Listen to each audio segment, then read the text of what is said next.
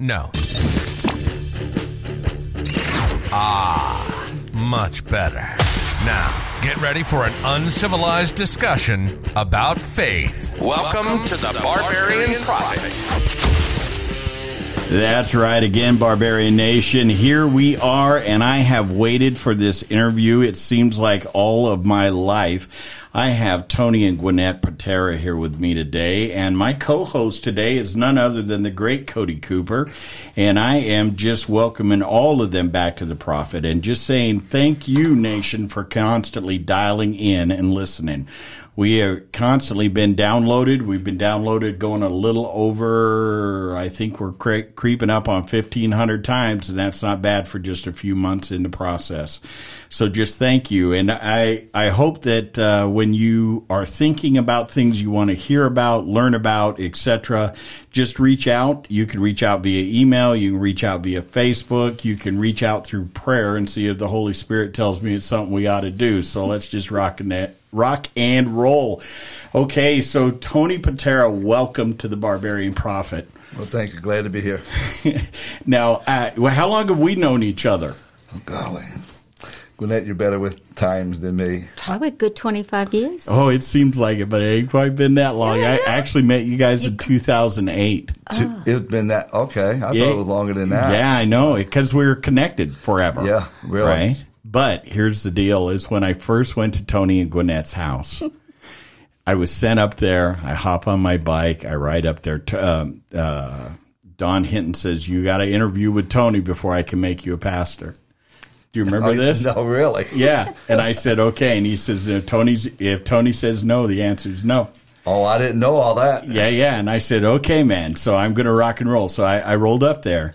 And, of course, it was a time you had your boys with you, your grandkids with you. And Tony goes, now I need to spend a little time with my grandkids. I'm like, I don't know what to do with myself. Well, you spend time with your grandkids. But I'll never forget, Gwenette, you made me shrimp and rice dinner that was still one of the best dishes I've ever had. Still think about it to this day. Here we are all these years down the road. Must have been shrimp etouffee. It was shrimp etouffee. It was so good. So good. So let me ask, how long have you two been married? We're going on 50 years in September. Congratulations. Yeah, we're working on our 50th year now. Man, enjoying it.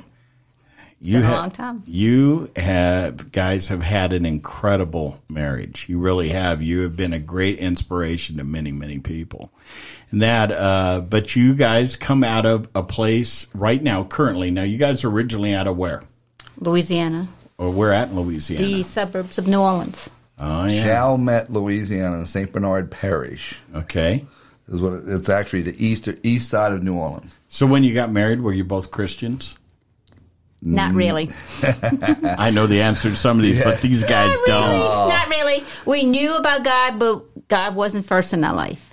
It was just knowledge, and maybe one day. But everything else was more important than God.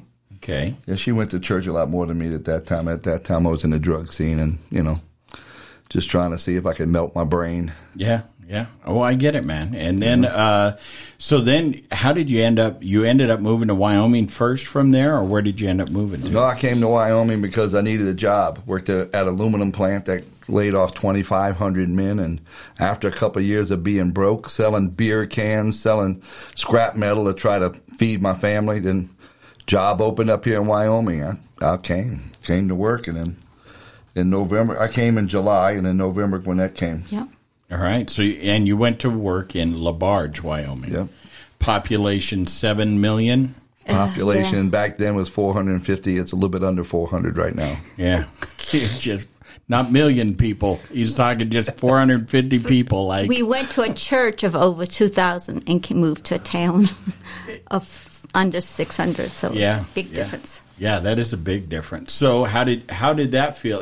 And you left nice warm weather and moved to a place where it is cold up there. I'm telling you what, it isn't always about the wind. It isn't always about snow. There's a cold that sets in on top of them mountains, because you guys aren't too far from Jackson Hole.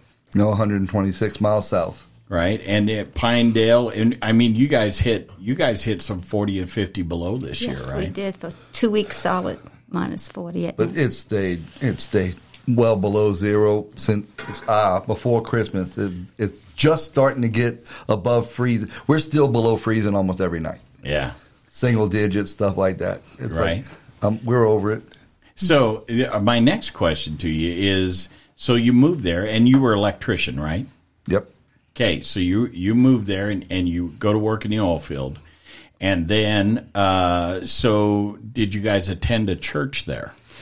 Well, when I went there, I first just went straight to a man camp, building a gas plant, building Exxon's gas plant. And then after a while, we finally went to the town of LaBarge, and there was a little bitty church there. And so me and my friend went there, and I met the pastors. And funniest thing, Bert, this is crazy. Even though we was in a gigantic church in New Orleans, I met two people. The pastor and the associate pastor was from our church in New Orleans. Shut up. And we didn't know them. I'm not kidding. I never, ever met them at our church. We actually had about 6,000 people a week come through our church. Wow. We had about 2,000 members, but about 6,000 people come through a week. And I never met them in our church. I met them in LaBarge, Wyoming. So what I hear you saying, Tony, is that possibly God had started to arrange a place for you to go and to have people that you had something in common with, so you wouldn't even feel as if you were separated from where you came. Oh, definitely. Felt like I belonged.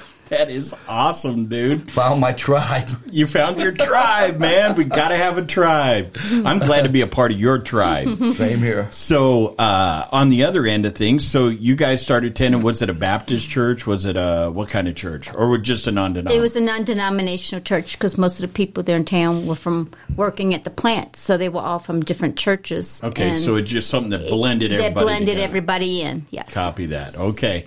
And then, so at what point did you guys step beyond just attending a church to be in, and this wasn't the church you're currently in, right? This is not, that was part of the Mormon church. That was what we in now was the Mormon church before they built their new building. We were in just a one-room building with a pot-belly stove, no bathroom.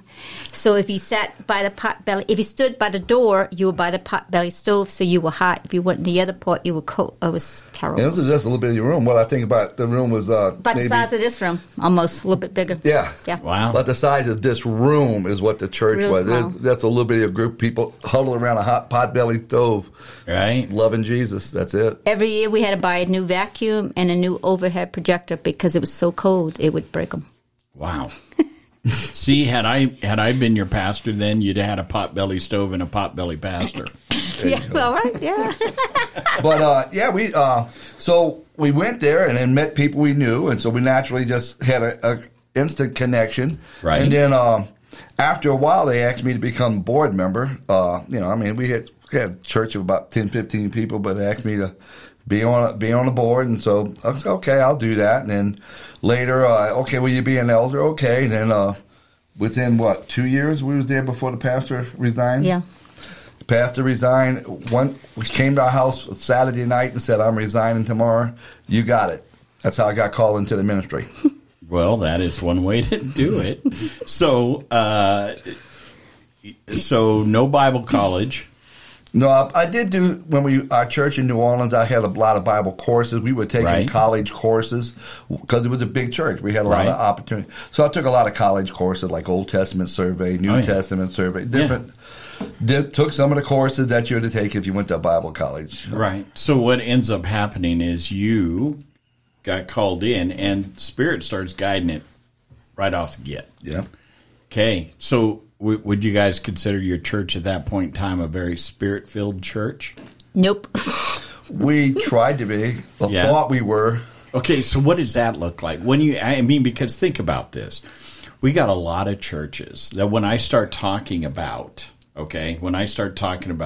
they're filled with the Spirit, etc., they all either think it's complete insanity, which we've seen churches like that too. Yes.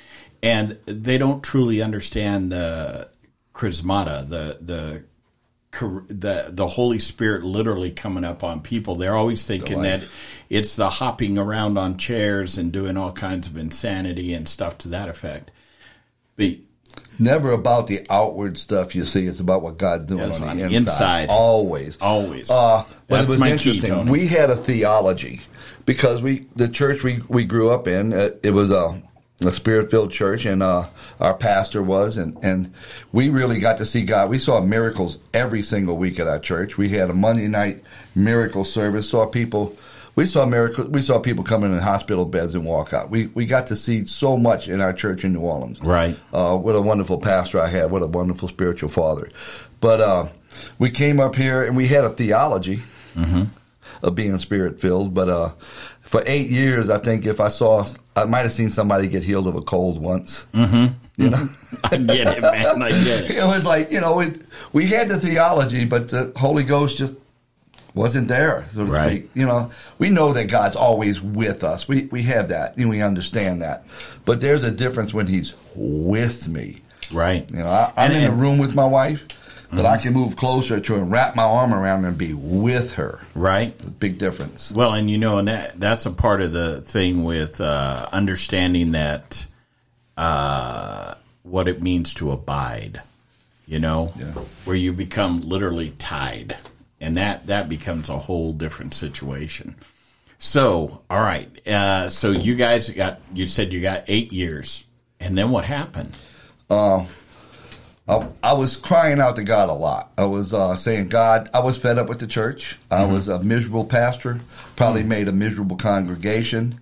And I really didn't love the people the way I should have been loving them. Honestly, this is just bare fact truth. No, I'm good with this. It was like I felt like sometimes, God, you're torturing me. You called me to the ministry to torture me. I must have deserved some kind of punishment.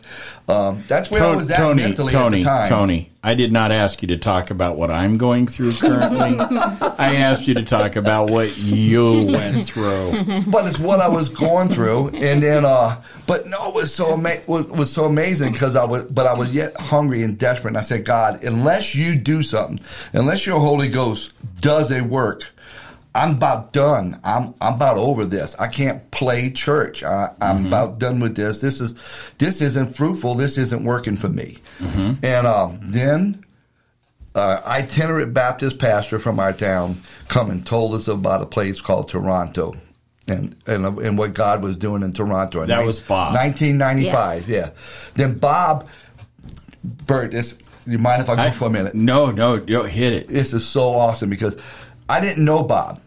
The way we met Bob was Gwenette and I, we was in our town, and we always wanted to get along with the other churches. We wanted to connect. Right. It was just our heart to connect. Right. We're kingdom-minded people. Yeah, kingdom-minded people. So we just said, why don't we invite the Baptist pastor and his wife over this Sunday for dinner after church. Right. And I'm like, okay, they should probably get out about 12. We always get out later, but we'll go do things earlier so we can have them over for dinner. And we'll invite him. So we call his wife. Well, you go ahead and take it for a little bit, She babe. says, well, he's out of town, so I don't know. But he'll be in town in time for church Sunday. Can I let you know Sunday? I said, that's fine. I'm going to cook a pot of spaghetti. It's going to be on no matter what, if y'all come or don't come. So Sunday morning, we got a call. He said yes. He wants to meet y'all. We got there. I think this is one of the maybe 5 times in Tony's whole life that he did not eat his meal. Really? He was sobbing. Because as Bob was telling us the story about Toronto, because he thought we would understand because we were supposed to be Spirit-filled Christians. Yeah, right. We had a title Spirit-filled. Yeah. We were just drained from not being able to flow in that and experience it more. It just got drained out of us, and we didn't realize it. So as he's telling us about Toronto, saying the least important thing was the message. The most important thing was the worship and the testimonies and the time of prayer. And then the message was last. He was telling us all this what things God was doing. And he said he stood on the chair and just watched with his mouth hanging open because he never saw anything like this. People were waiting in lines for hours just to get into the building. Right. And then staying there hours after the service over just to get prayer.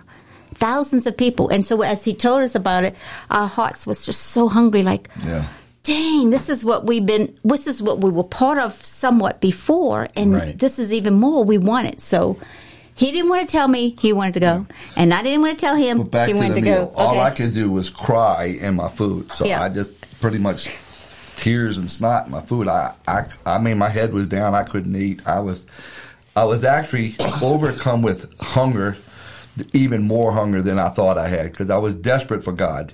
But I was so hungry to see God move like what was happening there, you know. It's right. like, I'm saying, God, I haven't seen anything like this in my life. And so give it back to Gwenette. She'll tell you the story. So I was cleaning hotel rooms at that time, and so I just said, I was talking about it to one of the other ladies. She goes, well, why don't y'all just go? That's all you talk about. And so I went home and said, let's go. And next thing you know, we had several people call us and say, we want to give you some money. You're supposed to be going somewhere. We don't know where, but we want to give you some money. This has never really happened before. And we were able to raise enough money to pay for the gas because we're driving from Wyoming to Canada. That's 30, 40-hour drive. It's a long drive. And all the way across. All the way across, yeah. And Toronto is New York area. Yes. Yeah, the other side, We packed food. We packed slow cookers so we didn't have to go out to eat because you're feeding 4 kids. And then you took the whole family. We took the whole family. Dang. And then another group went in the Baptist church van, and they went. And we came home. We said, we don't know anything really changed. We know we experienced something, but what's going to happen when we get home? Right. Are we going to go back to the same routine, you know? And we never did. Never did. Haven't turned back yet? Nope. No. All right. It changed everything. Once you get expanded by the Holy Spirit, you cannot retract to what you were. Okay, so you guys go to Toronto during the big outpouring. Right. You end up coming back to LaBarge, Wyoming, city of under 500 people. Yeah. And you guys are still in the little house church? Yeah. No, we were in the building. We had bought the older LDS church because it came up for sale pretty cheap. I mean, back then it didn't seem so cheap, you know. Back around 1990 we bought it, maybe. Yeah.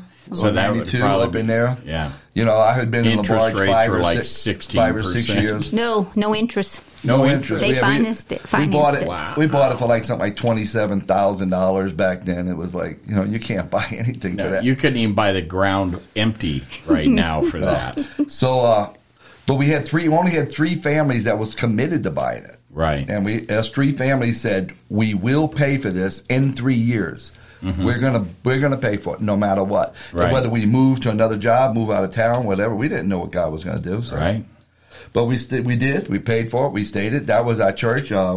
Sometimes it was just me and Gwenette and the kids, our family. That's the way that goes. You know, and then but we stuck it out, and then when God got us to go to Toronto, everything shifted and changed. Well, Tony and I really knew after this that if we just go after him consistently, right, you know, and even when we get offended or when we discouraged, if we go after him consistently, he was going to do something there. And we knew it wasn't going to be, we had to understand, it wasn't going to be a regular common church. Right. For the community. It is for the community, but that wasn't our main goal or mission. Our mission was to bring unity, to invite, let's put it this way, to invite and introduce people to people to people to people to people. Because people are searching after the kingdom and they don't know anybody else who is. And they feel locked in their box. Right. Of where they go, and they're trying to go after God in a fuller way than just church on Sunday, and they don't know anybody else. So we've been introducing people, and that's been our calling, introducing and then ministering and speaking life into different pastors and connecting people, and that's what we've been doing for the last 20 years, I guess. Been breaking walls down since we've been there. That's what we've been after, breaking walls down. Wow. Okay. So you come home. Church does not remain the same. Nope. What about your Baptist Pastor Bob? He wound up... next time I see him, I'm calling him Baptist Bob. Okay. No, he wound up... being released. Oh, I bet he did. And he joined with us, and together we just started saying, so what's going to happen if we get together on, was it Saturday night? Saturday night. So Saturday nights... because when he was still pastoring over there, but Right. so on Saturday nights they're going to come spend the night, live in their camper. Because they lived in Green River. They lived, they lived So they out of traveled. town. So what would happen if on Saturday nights we just get together and let's put on some worship music and let's just worship God and welcome the Holy Spirit? Because we had just left to Toronto where we really got blasted by the Holy Spirit. We were in the fire. We had some amazing encounters with the Holy Spirit. I'm talking about life-changing encounters. So we come back, we said, look, we don't know what to do with this. We don't know what to do with our lives now. We don't know how to function. So what if we just get together, we'll put on some worship music, and we just wanted, it was 3 couples and our kids. Let's just hang out together with God. Right. Well, For 10 years we met on for Saturday 10 night. years, and we were having meetings of 50 to 100 people, and we never invited a single person. They just show up. They just started coming and telling people, come. And so we would start 6 o'clock in the afternoon. We'd have an hour prayer. We called it the upper room, just a little upstairs room. Yeah. Well, everybody started coming to that. That room filled up, and then it would literally flow from that right into the sanctuary where we start church at 7, and we would be there sometimes at 2, 3, 4 o'clock in the morning. Praying for people and spending time with God, loving up on Daddy. And I said, I made my mind up then. It's like, God, I will die before I'll never live again without your holy presence. Amen. I'll die for your presence, and it's still that vital to me. The presence of God is very vital to my life, Without a doubt. Now, so that's when all of the gatherings started. Gatherings probably started just later than that, when we realized we had to do the Saturday night discontinued, and then the gathering started of having meetings. Oh, the August gathering. Yeah, Yeah, August That gathering. started Well, later, but and actually, I got to thinking about it. When I first came up there to visit with you guys was 2007. And then I was made a pastor in your church Right. at the gathering in 2008. Wow. It was 8/16 of 08. Yeah. Yeah, because is the when gathering started at different times of the year whenever Mark Crawford could come into Mark the country. Crawford, that we met Mark Crawford and started bringing Mark Crawford. We met him in Vacaville, California, and the Mission Church with Dave Crone. And when we met Mark, we actually crazy. I went up to Mark. He's from Australia, and we met him at a big conference, Right. a Graham Cook conference. And I said, so. Would you be willing to come to LaBarge, Wyoming? He looked at me. He had no clue. I said, it's a small town. Most people, you say it's a small town, they think 30,000 people. Yeah, they're thinking a Casper-sized town. Yeah. Or Douglas, Wyoming. If they come from big cities and stuff. Right. And then when he wound up coming, we just had a major encounter. And then after that, we started introducing the people all over the state. And he said, man, there's something about the presence here in this little bitty church in LaBarge, Wyoming. Right. That he said, we need to meet there. Because, there was bigger places we could have met, cities and all that. And Mark says, no, he said, there's something about this place where God feels welcome, and this is where we need to meet. So we started doing it. And I would definitely say that was all the time you guys spent worshiping. When you invite the presence, I mean, this is something I've learned from you too, is that when you invite the presence, He's there. He wants to be there. God is always present with us, but it's about our seeking truly Him. Most people spend their time trying to get to heaven or trying to get to an afterlife situation and not realizing that Jesus never offers any of that. He says, I am the way, the truth, and the life, and no one comes to the Father except through me. That should be our goal and our intention, and that is something that I have definitely learned in our time and growth together. And, as we've, I've had my own experiences in that church that have just rocked my world, and I don't know, I always want other people to experience, but I'm going to be honest with you, I'm very cautious about who I take there. I understand. And the reason that I'm cautious, it isn't because I'm afraid of them doing something weird or whatever or freaking out. It is, I don't want to take anybody there that ain't starving to death. Yeah. I want them to go there because, you guys have seen where we've had to do a deliverance right on the floor because they were not anticipating what they went for. And being in the presence of God, the demonic that was dwelling inside of them needed out of the building. Yeah, Jesus showed up a lot of places, and demons just couldn't keep their cool, could they? That is a fact. That is a fact. But on the other end, I've also seen people that showed up with certain expectations and took a look at everything and was like, wow, I don't understand this. I don't understand what's going on here. But after they had been there for a little while, man, they just they come every year. They come back. They come back. They're like, I got to have that. They're just become overwhelmed with the presence of God. I mean, one of my favorite stories of being in your church was I was on my way home from somewhere and said, we got to swing into this. So we swung in. We were on the bike. You were on the bike. I remember the first time you came. And we swung in on the bike, and I'm soaking, and you had some people from Salt Lake City playing music in the background. And no singing or anything. It was just playing music. And I'm kind of just leaned up against the wall and praying and learning how to truly pray, which is mostly just shut up and listen, instead of run my neck all the time. This is my problems, Jesus, hear me. Yeah. Right? I thought now you're talking about me. Oh, yeah. And what ends up happening is I'm like, man, who's walking around with a sensor? And I could smell a sensor that was walking around, and I could hear it squeaking, from it swinging. And I'm like, man, and then they come by a second time, and I'm like, whoa, dude, I was like, they need to calm that thing down. And then it come by again, and on the third time it come by, I am like starting to cough and choke. I'm listening to other people cough and choke, and I'm like, I'm going to tell whoever this is. I figured it was a kid or something like that. They need to open up that back door. We need to let some ventilation into this room. And I open my eyes, there's no smoke anywhere. And there's nobody walking around with anything. That literally was the presence of God starting to saturate the room. And just like we see in the Bible where it says that our prayers were lifted up to him as smoke, I start to realize this was taking place here. When the priest can't stand the minister.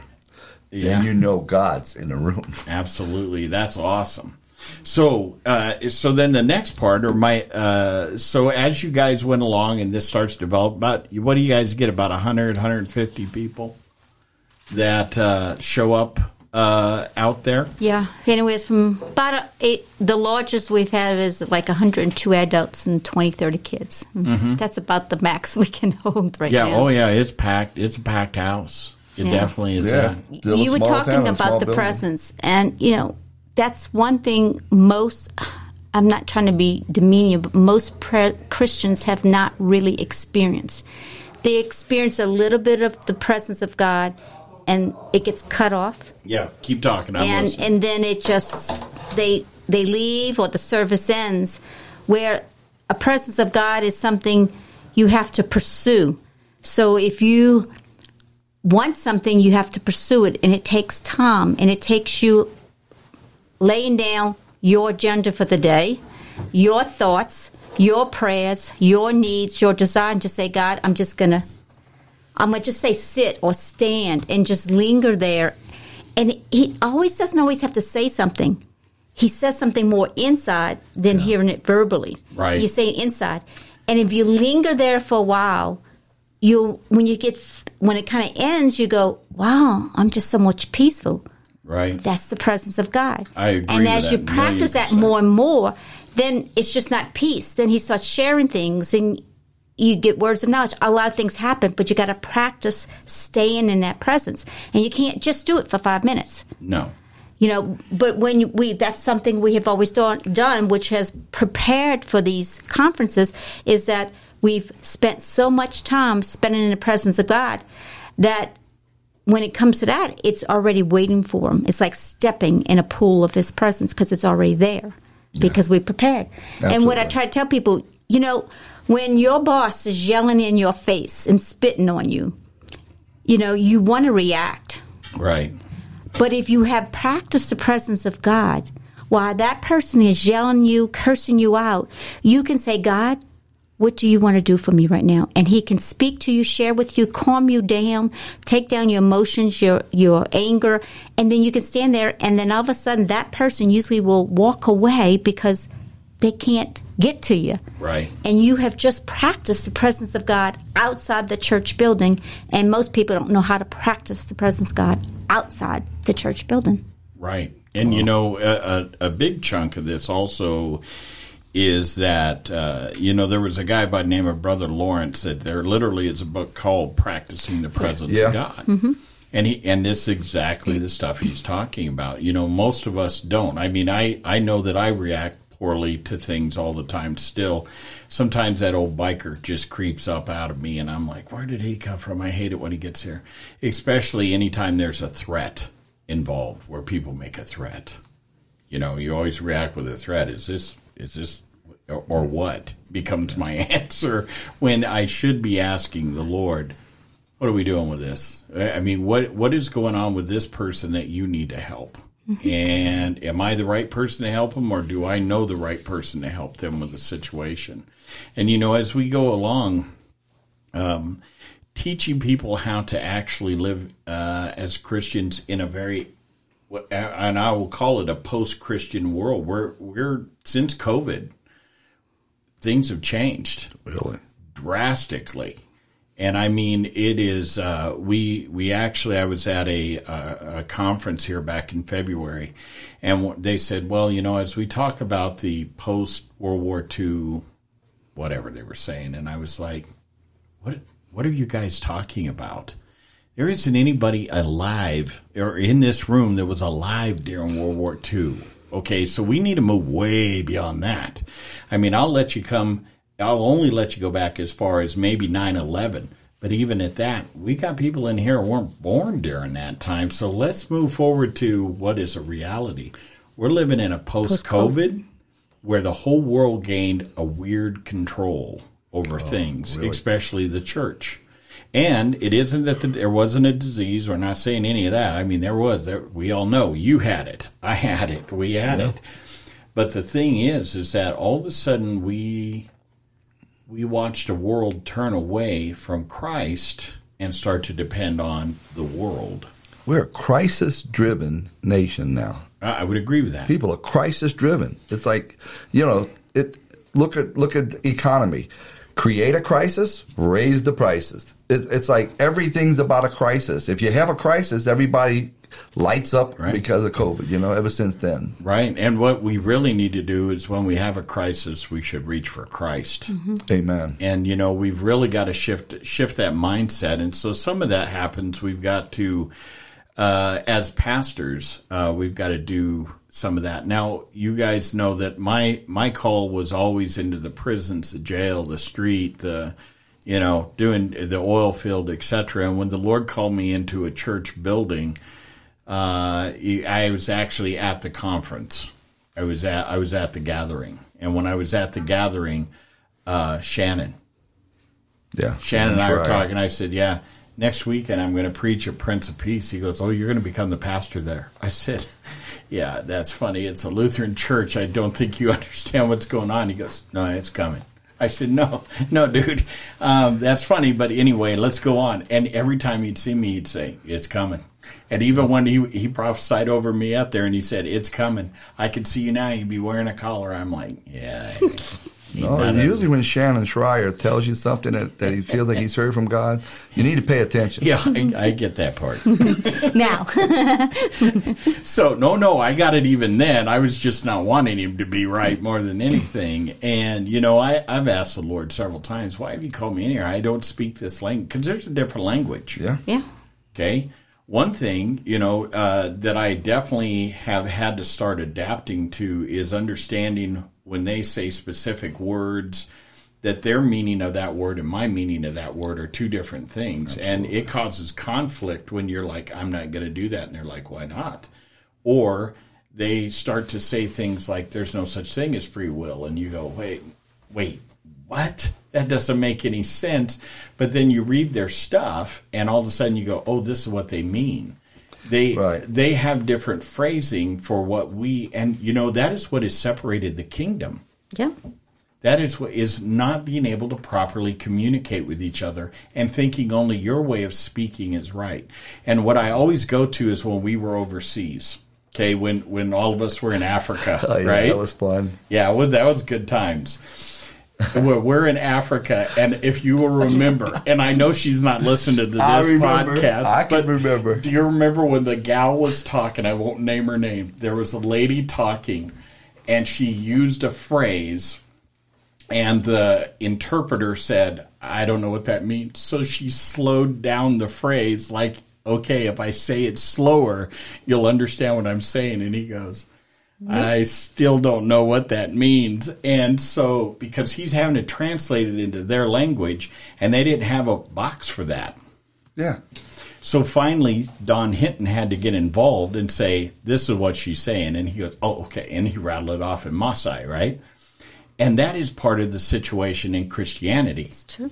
Okay, whether you travel, whether you're in a Presbyterian church, a Lutheran church, a non-denominational church, and the other funny thing is they're concepts of each other, because they start having these concepts that you're the old religion, so we can't have that.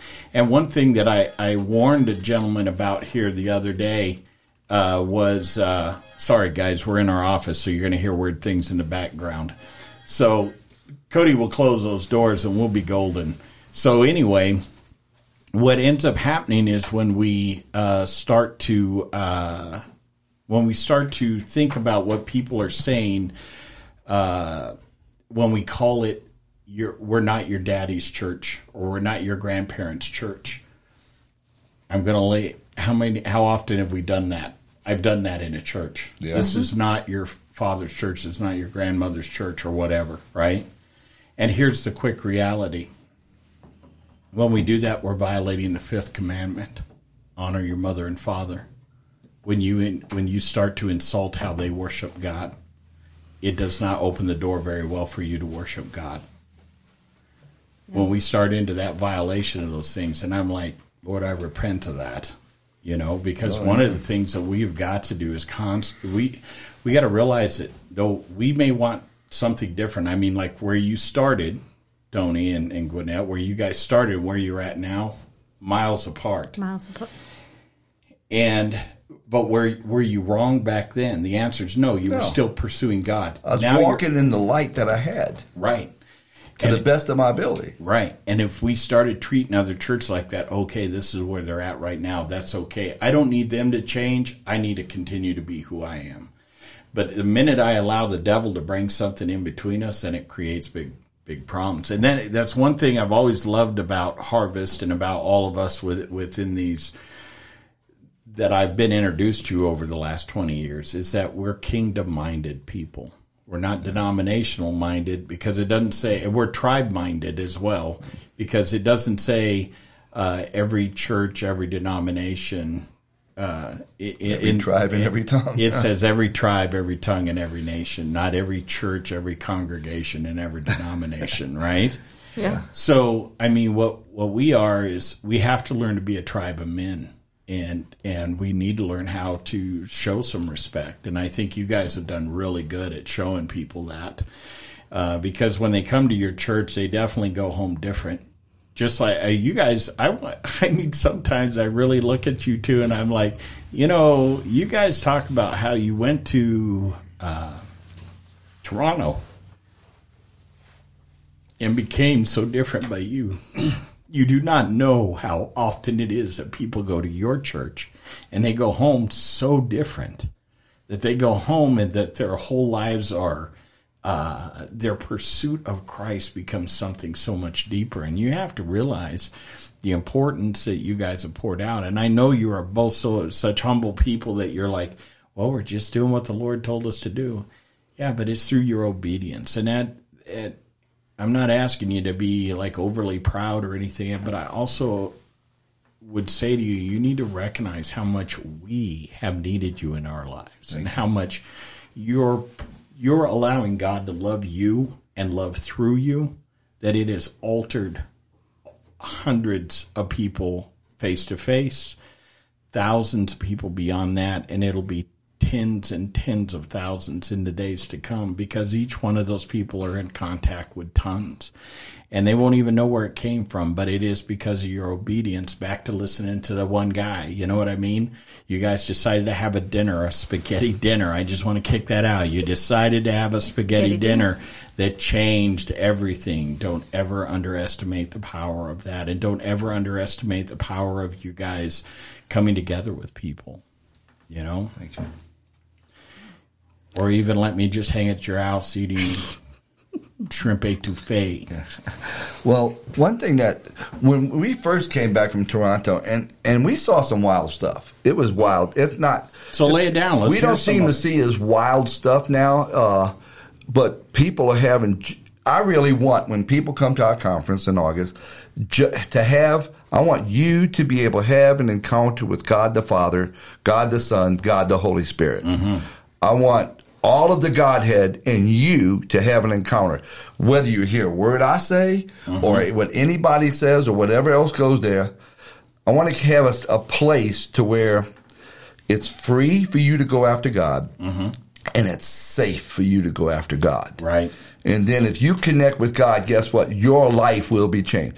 We have a living, loving Father that is all he ever wanted. He let his son die for the relationship connection with us, so that mankind could come close to him again. Right. I mean, why else did he let his son die other than it was all about, I want to be able to love you guys and have you close to me, for that connection.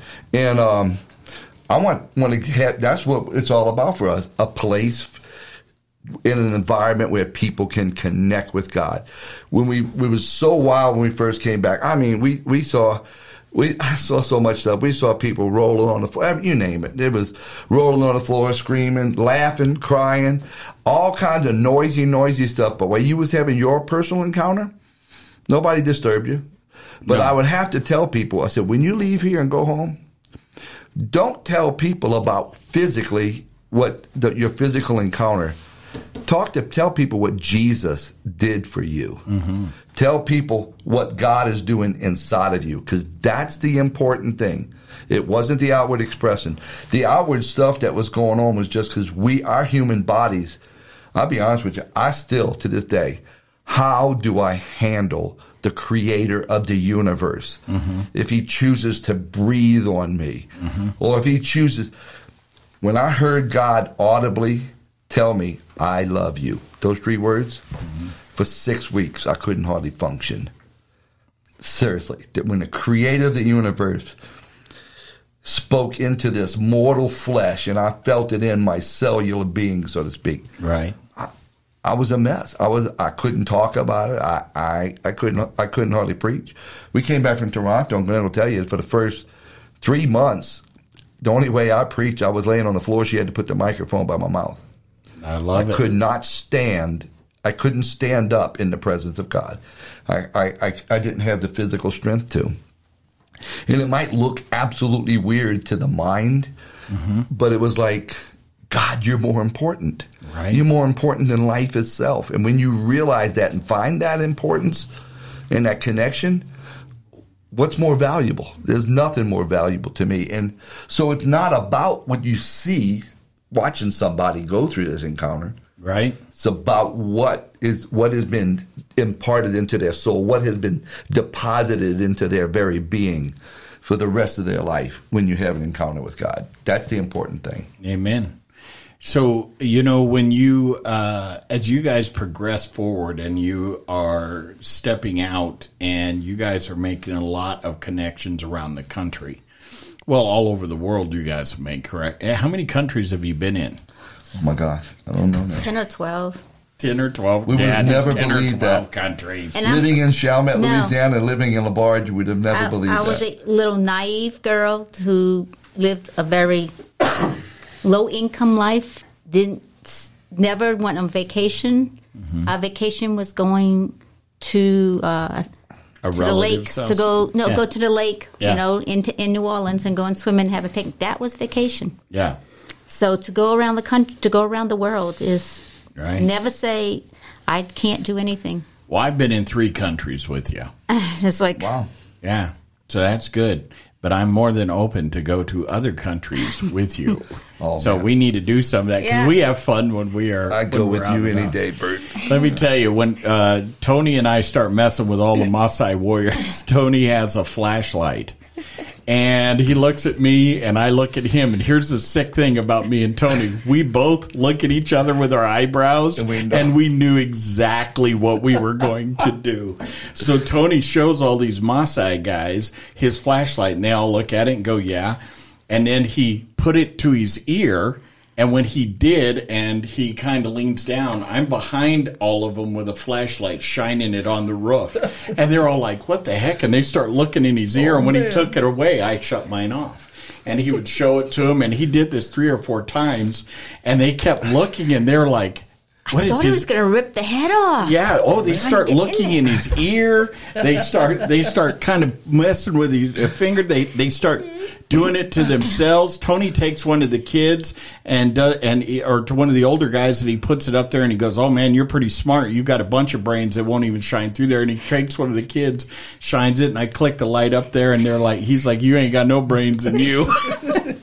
And then pretty soon one of them noticed me back there doing it, and they just had a great time. But we have fun when we are out in the field, man. That is good stuff. No, I would travel anywhere, anytime with you guys. I mean, that is just we saw amazing things from God on that move over there in Kenya and Tanzania. When Haiti opens back up, we need to get you to go with some. Okay. February is the best time, I think, to go to Haiti anyway. Okay. And we need, they've been kidnapping a lot of people. And that's why I remain so fat, because I'm hard to drag off. well, the people we go with just don't feel safe about being able to get us from Port-au-Prince to the orphanage. But I'm never afraid. I know that. Yeah, you know dang good and well. Well, I know that we can take Bert. He will not freak out, and he knows that if we get separated, he'll manage himself. The only time you was a little bit nervous is you didn't go by the campfire and with the goat and the Maasai. That was gross, dude. You knew they were going to feed me some stuff that you didn't want to eat. Yeah, I seen that they were going to feed you an eyeball, and I was not looking for that. Gosh. Don goes, "Hey, they need you out there." I said, "Ain't nobody need me out there." I remember you looked and you went, "Nah." Yeah, I'm taking a fat pass on that. That's all good stuff. So real quick, you guys over in LaBarge, if somebody wanted to go to this, they've heard about this, if they wanted to go and experience this, what would be their best avenue to do that? Well, it's always the second weekend of August. So this year is the August 11th through 13th. 13th. They have to contact us, and we have a registration fee, which is to help pay for the guest speakers. Yeah. And plus you get fed all your meals there because there is no restaurant in town. There is not, but there is no so restaurant. Good. And so you get breakfast, lunch, dinner. There's one lunch you don't get. The local is the car Doolittle shows there. And so the fire department does hamburgers and hot dogs for donation fundraiser for the boot. Yep. And so we tell everybody, go there, walk around, get some sun, let the town, the people of the town see you, get a hamburger, get a hot dog, and support that, But we feed, breakfast, lunch, dinner, and late night snack. Now, your conference has grown to the point where the car deal, the car show, it checks with you to make sure that you're doing the conference, because if you're doing it a different week, they'll move their car show to that week. Well, they gotta order twice the food. Yeah. Just that, for our people. And the hotel, the hotel is like, it's booked out every when are you year? going to do it? So they'll make sure that they have rooms for us. And if you're thinking about coming this year, you have to book a room real soon. You better do it right now. Rooms. It's called the Wyoming Inn. In LaBarge, Wyoming. Yeah, make sure you say, look, if you do it in the computer, Google, you say LaBarge, Wyoming, because there's a Wyoming Inn in Jackson, Wyoming. Right. You don't want to stay at that one. Nope. So we do have a website people can look at, thepottershouse.com. Yeah. Thepottershouse.com. And definitely look that up, and you'll see Tony and Gwenette Portera. Or they can call what number should they call if they're interested in the conference? 307-386-2420. And one of the reasons you want to do this, because they do need to make preparations for you coming, because you are going to eat some fantastic food. Now, here's the fun thing about coming to something out in the wild. And let me tell you what, it is definitely where, you know, what I love about it, where it's located is, number one, you travel through the desert, you travel through this whole thing, and there's some beautiful, majestic mountains. But when you get over there and you get close to the thing, you realize you are coming to that spot in the wilderness to where God has called you to worship him. Okay? Yeah.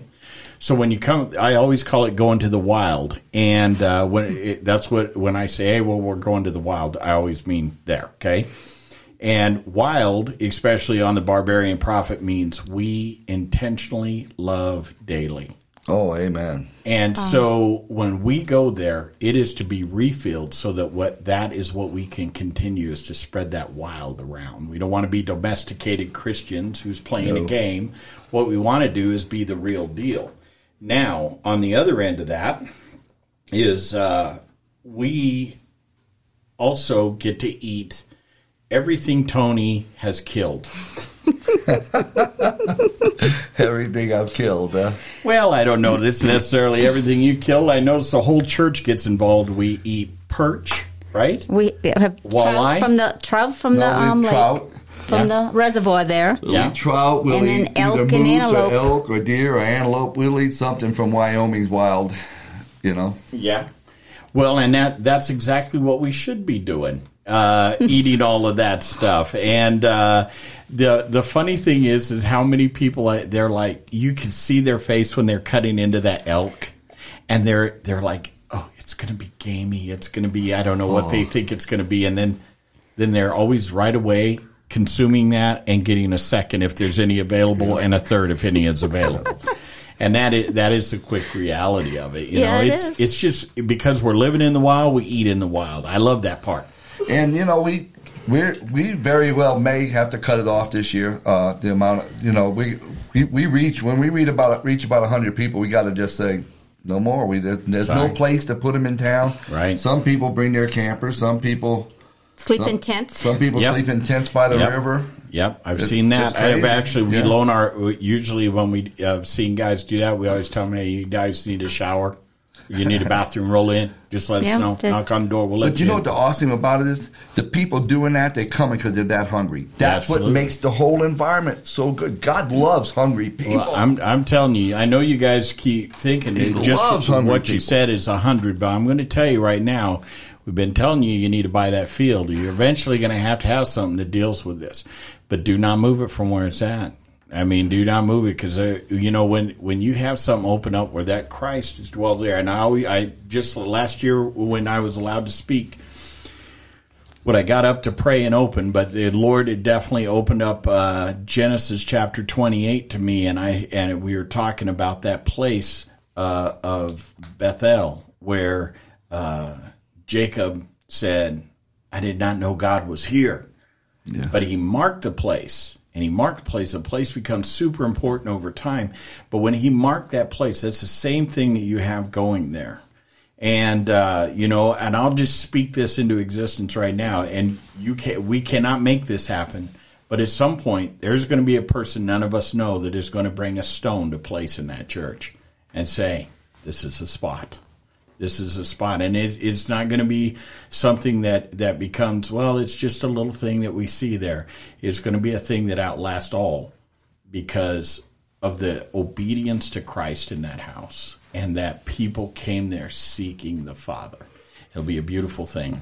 I tell you, Bert, this year, my heart for the conference this year is, and I'm hoping for everybody. I'm like, God, I don't want to settle for nothing less than a major encounter with heaven. We've had it happen so many times, but it's like the last thing I'd want us to do is just go have a conference, go hear some speakers. Well, we try not to call it a conference. We try to call it a gathering, because the gathering depends upon the people who attend. Mm-hmm. And they those that make come up hungry, the man, gathering. God honors that hunger. Yeah. Yeah, we do need to quit calling it a conference because it isn't. Yeah. It isn't that. It is not is a conference. It's what this not about teaching. It's about encounter. Right, and I would agree with that Relationship. wholeheartedly. Yeah. All right. Well, hey. We're going to guys, miss not having you this year. I'm going to miss not being there. It was my only complaint. You asked Cody. I'll let Cody speak up since he said so much during the course of this show as a co-host. At least say hello, Cody. Hello. I said say hello, Cody. Is Christy going to be with you out of town, or is she going to go? Yeah. Well, when we go down to this conference, they cover both of us going down there to Oklahoma, but I'm also going to visit some family while I'm down there because I have one of my uncles that's also a pastor. He's younger than me. That's a long explanation for another show.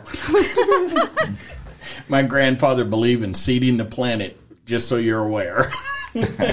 He had kids right up till he was in his 70s.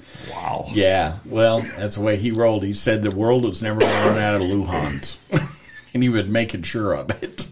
So we're going to stop by and see a few of them. But, yeah, this hopefully will be, because this will be the first time I've missed one. Wow. Since 2008. Yeah. And Cody, you need to come. You're invited to come. Okay. You need to come. Yeah. I better go with Cody when he goes so we can get Cody through. I tell you what, Cody's actually got to go to Oklahoma with me. Yeah, I got to be at the same conference. Yeah, he's actually the church representative down there. Oh, good. Yeah. Cool. Yeah. So, all right. Well, very groovy. Guys, thank you so much for being on the Barbarian Thank you. Prophet. It was fun. And so we're last words. What would be if it's the last thing you get to say? You guys are going to be on the show again because you notice I made my studio mobile, so it all fits in that little bag over there. So I can take that up to the conference because there's numerous people I'm going to start grabbing. Oh, and we're going fun? We're going to start creating and start talking about. What it means to be a spirit-filled Christian, and and then I could because I can record up to 15 hours on this, and what I could do there is I can download them onto the computer and go with another 15 hours. I mean, it just never has to stop. Wow. So I'm going to go. This is my intention this coming year, not this season, of course, but in the next season. That I definitely want to come up there and I can get enough to do. I don't have to record anything else for the year.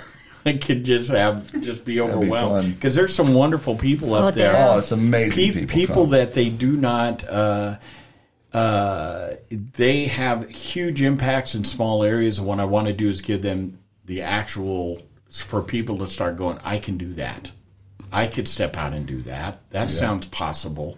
And that's what I'm That's the main thing for people to know. It doesn't matter. You don't have to be the big name. No.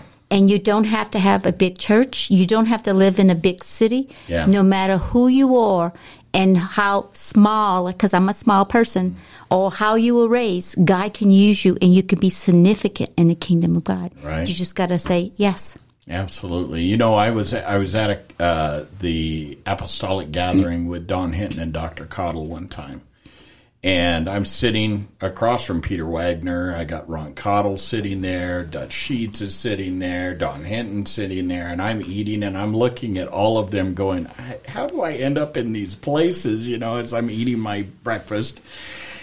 And this guy that filled up a soccer stadium in Columbia 3 times every Sunday. Okay, that's 80,000 people each time. Whoa. Okay. He looks over at me through an interpreter and says, so how big's your church? And I said, oh, I have like 5, and I've had as many as 27. And the interpreter tells him, and he goes, 27,000's pretty impressive. I said, no, like 5. And he goes, oh. And then I'm like, oh, our conversation is now over.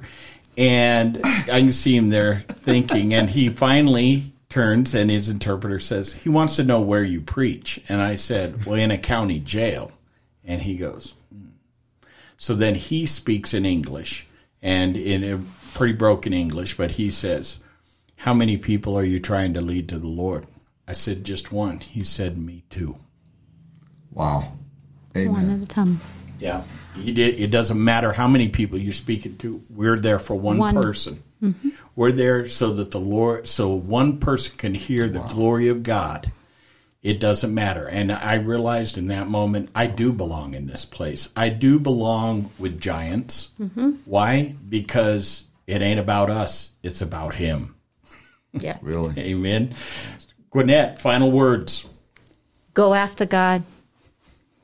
Keep going. Amen. Don't give up. He has something very special for you, and he wants to meet you and have an encounter with you. So go after it. Tony. Pretty much just got to say ditto on that. God loves you more than you know, and just give him a chance to prove it, and he will. Mm-hmm. Well, what I would close up in saying today is you guys hear me all the time use a little phrase, and my church, I use it so much in this church, and my church repeats it to me all the time. And Tony Portera was one of the first ones, him and a guy by the name of Pete. They used to tell me all the time, I love you, and there's nothing. Go ahead and say it, Tony. I love you, and there's nothing you can do about it. Absolutely. So, the one thing that I added into all of that is I said, Jesus loves you, and I love you, and there's absolutely nothing you can do to stop us. Yeah. And so even, Tony, just so you're aware, when I spent time with the bishop of this denomination, the guy that's the top dog, when I was getting ready to leave, I said, well, Bishop Dan, I'm taking off. And he said, all right, Bert, it's been good meeting you. And I said, well, I want you just to know this one thing. And I hugged him, and I knew he was very unused to that. I could tell that right away. So there's a 300-pound biker hugging me. I'm not sure what to do with my hands. So anyway, what ends up happening, I said, I want you to know this for sure. Jesus loves you, and I love you, and there's absolutely nothing you can do to stop us. And he goes, I don't think I want to try to stop you. And I said, perfect. But I could tell that even, I explain that phrase all the time, but I just appreciate always getting it. So, because that is what we've got to do, is love unconditionally. And one of the things that I have taught, and I've actually taught this through one of your Zoom meetings one time, was, the opposite of love is not hate. The opposite of love is use. And we have to learn to love one another without any strings attached. Because, the one thing that my inmates call the devil, they call him Geppetto. Whenever they talk about Lucifer, they call him Geppetto because he got strings attached to us all the time. Mm-hmm. And so Jesus don't do that. He just sets us free. And that's a beautiful thing. So thank you both for being here. And Thank you, Bert. Love you. I will button up by saying, right there exactly what I'm going to say. Jesus loves you, and I love you, and there's absolutely nothing you can do to stop us. Oops. At info@thebarbarianprophet.com. The Barbarian Prophet is a registered trademark of Barbarian Media Group. Listening to this podcast may cause excitability, euphoria, and overall sense of happiness and the realization that you're not alone. Discontinue use if reddened skin or a rash develops. Side effects may include random hugging, crying out loud, smiling while alone, and happy crying combined with snot bubble development. Do not use during church service. No animals were harmed in the making of this podcast. Are you actually still listening? Seriously, we have nothing more to say except for that one thing that was really, really, really important, but let's wait until the next show for that.